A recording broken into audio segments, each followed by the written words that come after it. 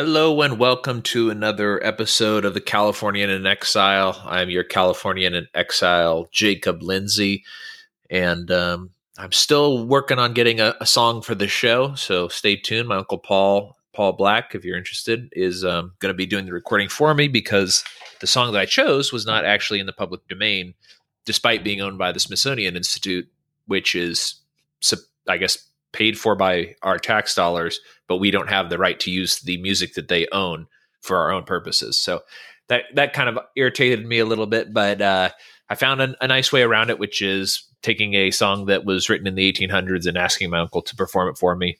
And I'll be putting some links into his other stuff once I get the song done so that people can check it out, and also maybe have him on the show at some point to talk about growing up in the part of California I grew up in, or maybe some of his experiences in LA. So that's where he lives now, and he's lived for the, better part of his life. So I thought that'd be kind of an interesting, just an interesting conversation. But getting into what I want to talk about today, surprise, surprise, California's on fire again, which is very sad actually. And seems to be more and more common. And I have another podcast, Tasting Anarchy, which is a little bit more political and than my intention is for this one. Although I think this show is probably going to end up being pretty political because that's a large part of my life. And also one of the things that has made it so that I don't want to go back to California is because I just don't think it's tolerable, the regime that is in control of the state right now. But while I was doing research for my other show, the current fires that are going on in California are near Napa Valley and Sonoma, and that could cause some potential issues for the wine industry. But it reminded me that several years ago on Tasting Anarchy, my other show, I had covered one of the issues concerning fire in California, like what it is about California that causes it to have such frequent fires when it is, climate wise, in a lot of ways, very similar to Texas and other states. And the other states don't seem to have as big of a problem with that. And Mises.org, which is an economic website, had an article by Christopher Wesley called California Wildfires Don't Have to Be the New Normal, where he kind of goes through some of the typical explanations for why California has so many fires, and then also why other states that might have similar climates don't have them as frequently. And I thought it was kind of an interesting article and pretty topical.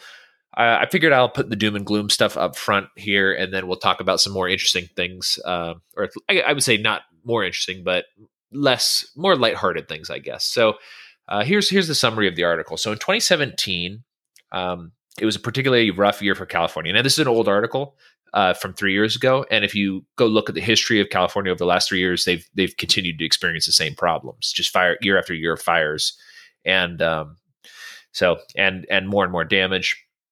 So I'm sorry, back to the article. So 2017 was a particularly rough year for California as far as wildfires go. As of the time this article was written, there had been 8,771 fires burning 3,346 square miles at a cost of $13 billion. And also, you can't really put a huge price, or you can't put a fixed price on somebody's life, but there had been several people who died.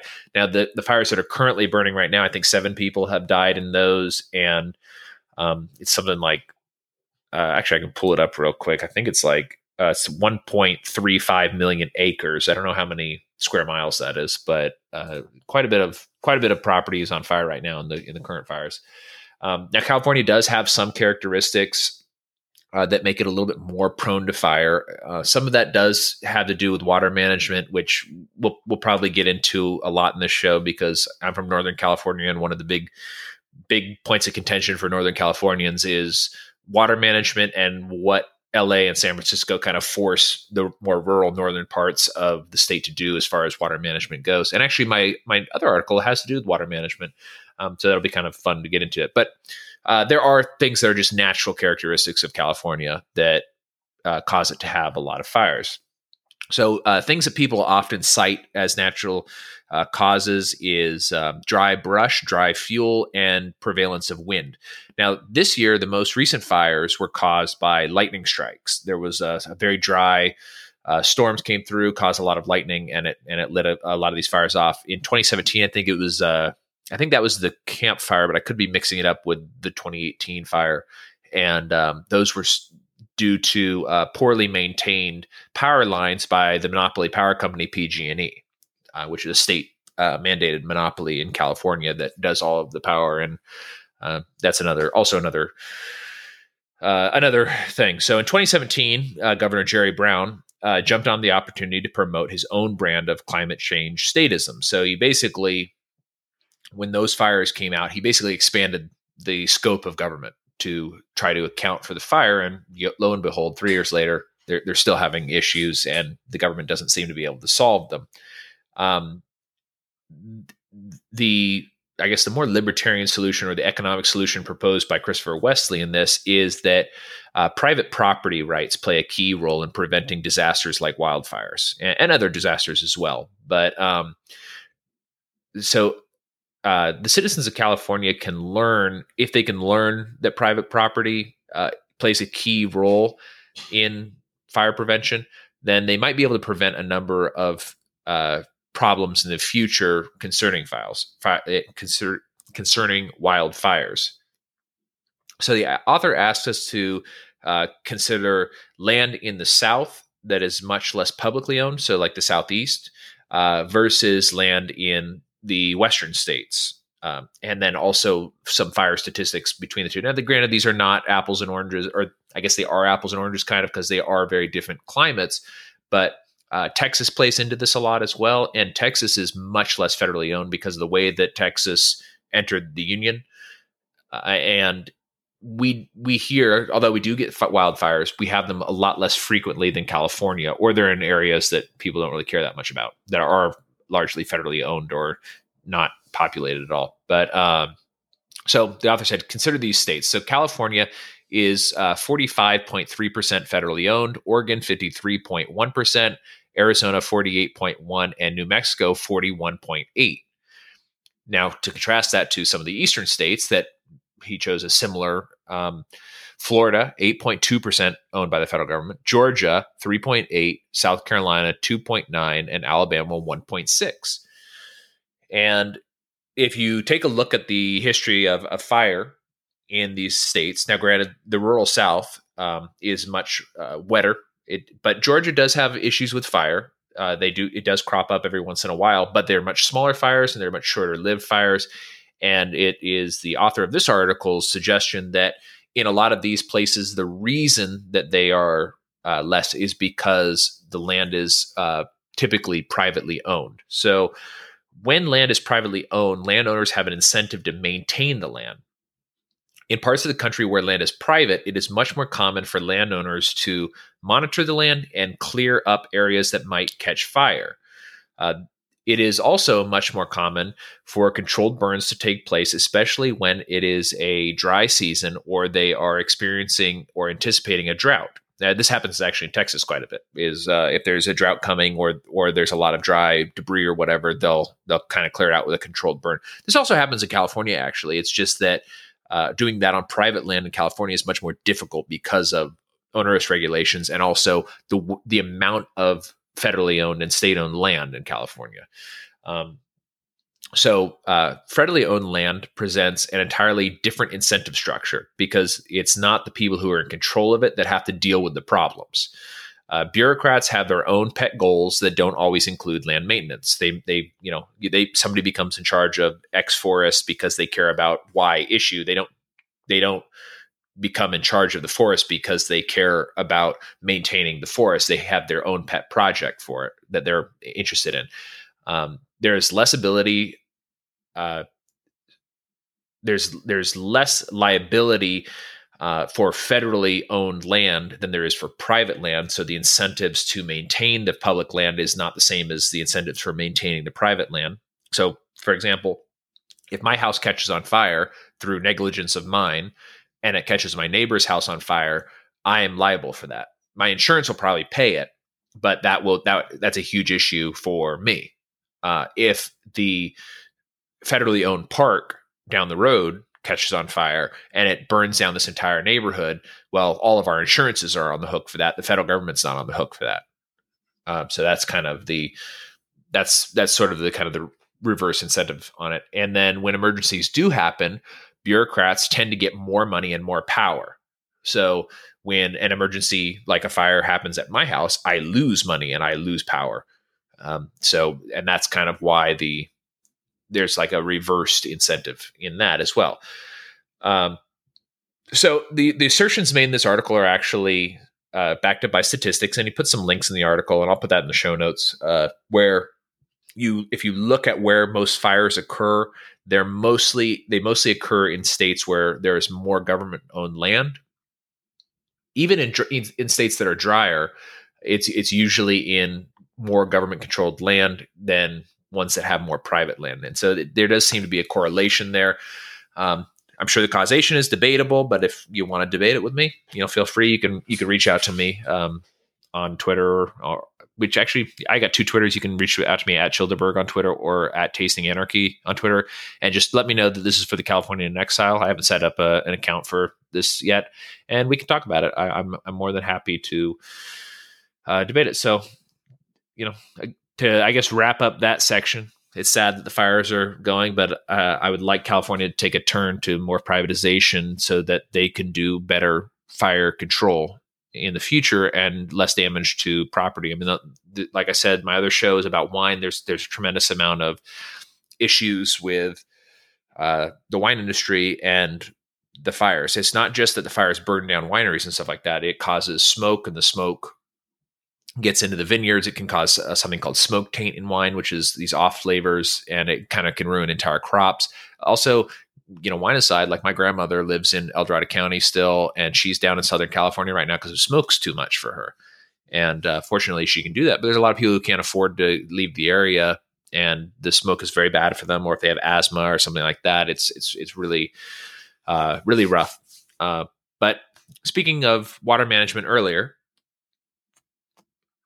I got another article that I think is kind of interesting. And this article is, it's about a small hydroelectric dam in Pollock Pines, which is up the freeway from where I lived, up a little bit further in the mountains. And it's by Don Hudson. I got it from the Mountain Democrat, which is an old newspaper in El Dorado County. I think it comes out of Placerville.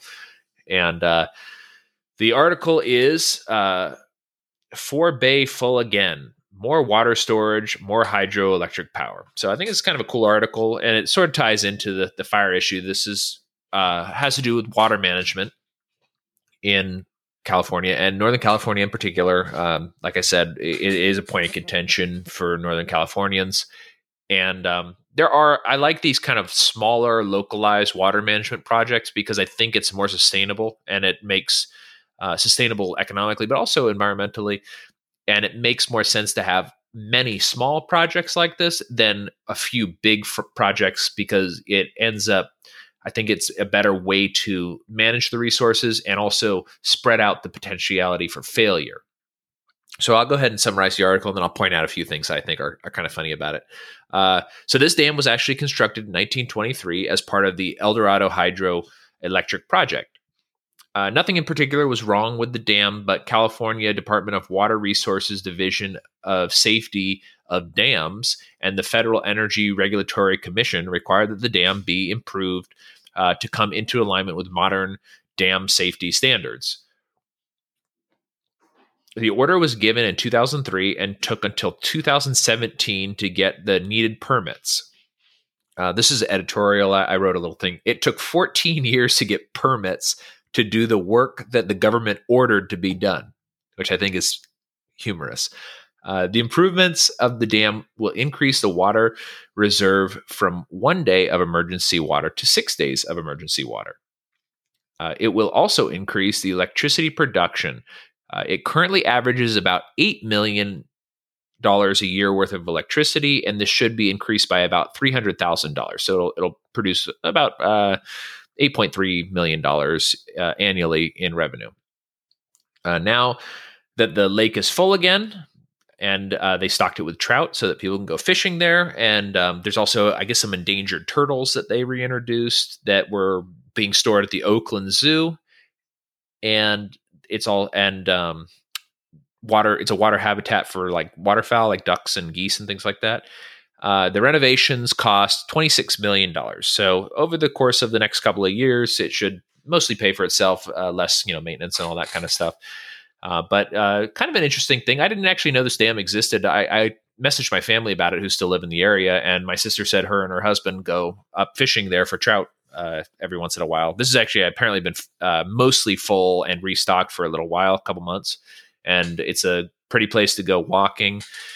So if anybody's up in the Pollock Pines area and you want you can't go swimming in this reservoir, but you can go on a nice walk and you can go fishing. And it's called Four Bay Hydroelectric Dam, I guess. And it's interesting to me. Now, the things that, like, I pointed out one of the things interesting, two things I think are particularly interesting about this. One is it was constructed in 1923, and there was nothing wrong with it. So they've done the good maintenance to it. The only reason they went ahead and did the maintenance was because the government ordered them to do it, the higher levels of government. And then even though they had an order from the higher levels of government, it took 14 years for them to do the required permitting to get the ability to do this, even though the higher level of government told them they had to do this. So what I'm curious about is if they did this environmental studies and all of the other studies and structural studies and all the things that they had to do, what would happen if they determined that they were not allowed to do it? They're being ordered by one agency to do it, and then if they weren't able to get the permits from another agency because of some sort of environmental regulation or other type of regulation, I don't understand what would happen. Would they just leave it empty, or it's just kind of an interesting situation. This actually comes up in a lot of the articles. Like, I chose this article because it's a little more lighthearted, and it's from an area that I'm a little bit familiar with, which is Pollock Pines. As I read a lot of these articles looking for stuff, this seems to come up a lot, where they'll be like, this agency ordered them to do something, and then they have to go through years and years and years of permitting to be able to do the thing that they were ordered to do. It would seem to me that, like, if you're ordered to do something, it would be that agency's responsibility to make sure you could do that thing. Because, somebody could come and order me to, jump to the moon or whatever. I can't jump to the moon. That's just not a possibility. And I guess a better analogy would be like if somebody was like, I order you to go through that door, and then I go and hey, it's locked. And they're like, well, that's your problem. Like, okay. But you ordered me to go through it. So I don't understand. I don't understand what they would do.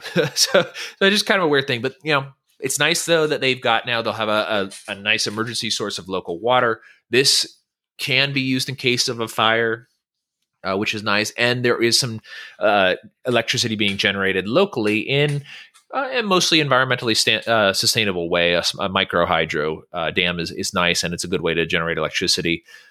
And one thing that's cool about generating electricity near to where you live is that a lot of electricity is actually lost when it is transmitted over power lines. And so when you are generating it closer to you, it's more efficient. Now, in this case, all of the power has to be sold to PG&E because it's the monopoly power provider in California, and they have to pay them a specific rate. So it doesn't actually, nobody can, like, if you live next door to this dam or down the street from this dam, you can't, like, negotiate with the dam to get some of the power. You do have to buy it directly from PG&E, and PG&E has to buy it from them, which is interesting. I don't know if that's a better way or not a better way to do it. And then as far as the water goes, there is a drought in California. It seems like it's a perpetual drought, and they'll be able to use this water in case there's a problem. And that's another thing similar to power. When you're transmitting or trying to transport water from far away to somewhere else, you lose a lot of it, particularly in, like, the California aqueduct, which actually I don't think is up this far, but it's a southern aqueduct that takes water down. That's open, so a lot of it evaporates. With it being close to you and not having to transport it as far, it tends to be a little bit more efficient, which is nice. And now for the closing segment, which is sort of a good memory thing, but also relevant, I think, to the fire stuff. My sister, it was up trimming some trees, and I happened to be talking. I don't know why we were talking about this, but there is a lake up in, well, it's a reservoir actually, and it is up in Northern California. It's in Shasta. This is the lake itself it's in Shasta County, but it's on Shasta Lake is a rest stop that is off of Highway 5. So for people who don't live in California or don't travel by the freeway system as much as we did when we were kids, there are rest areas all over the place in California, and they're, as much as I am not a huge fan of the state, California does a pretty good job with the rest areas. Their rest areas are usually very nice and well maintained. It's probably revenue negative, but I like them. And I have a lot of fond memories with a lot of these because we didn't have a huge amount of money growing up, and also large family. So going to a restaurant was very expensive.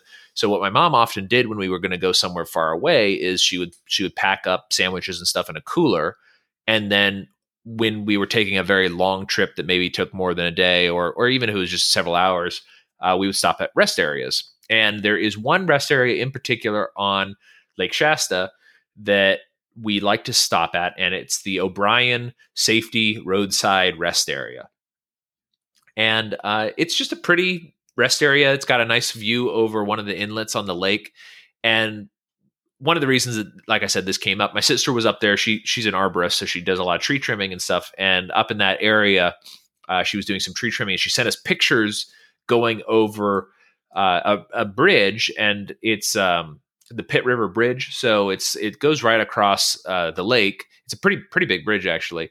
And I recognized it and was immediately kind of going like, oh my gosh, you should stop at the O'Brien rest area because it's really close to where you are. And it's a cool place. I'm going to put a link to it in the show notes. I know that it's sort of a weird thing for me to, I guess, bring up, but this is the kind of thing that I wanted to talk about a little bit in the show, is just to kind of share fond memories of different places. And looking at the area, if the smoke ever dissipates and they stop having fires and stuff, I think I might come out here and go camping for a couple of days.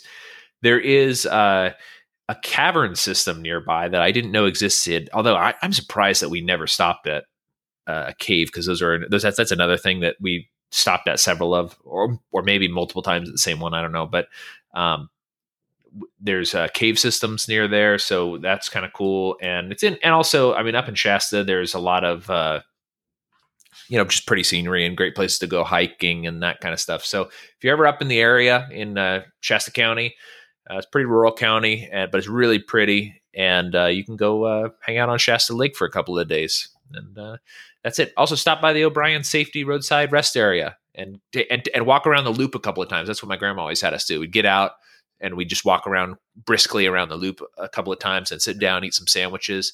This particular rest area down in the part of California I'm from, they don't have these. They have just regular blue jays, but they have the crested blue jays up there. We used to love seeing those crested blue jays, and smells great up there because of all the pine trees and stuff like that. So it's just a really cool place to stop. Really well maintained rest area, and big rest area too. If you got a pet, you can let the pet out, but I think you're not allowed to have it on the lawn, if I recall. But they have a designated pet area, so check that out. That's all I got to say this week. Join me next time. If you have any questions or comments, let me know. Hit me up at Childeberg on Twitter or at Tasting Anarchy on Twitter, and I'll get back to you.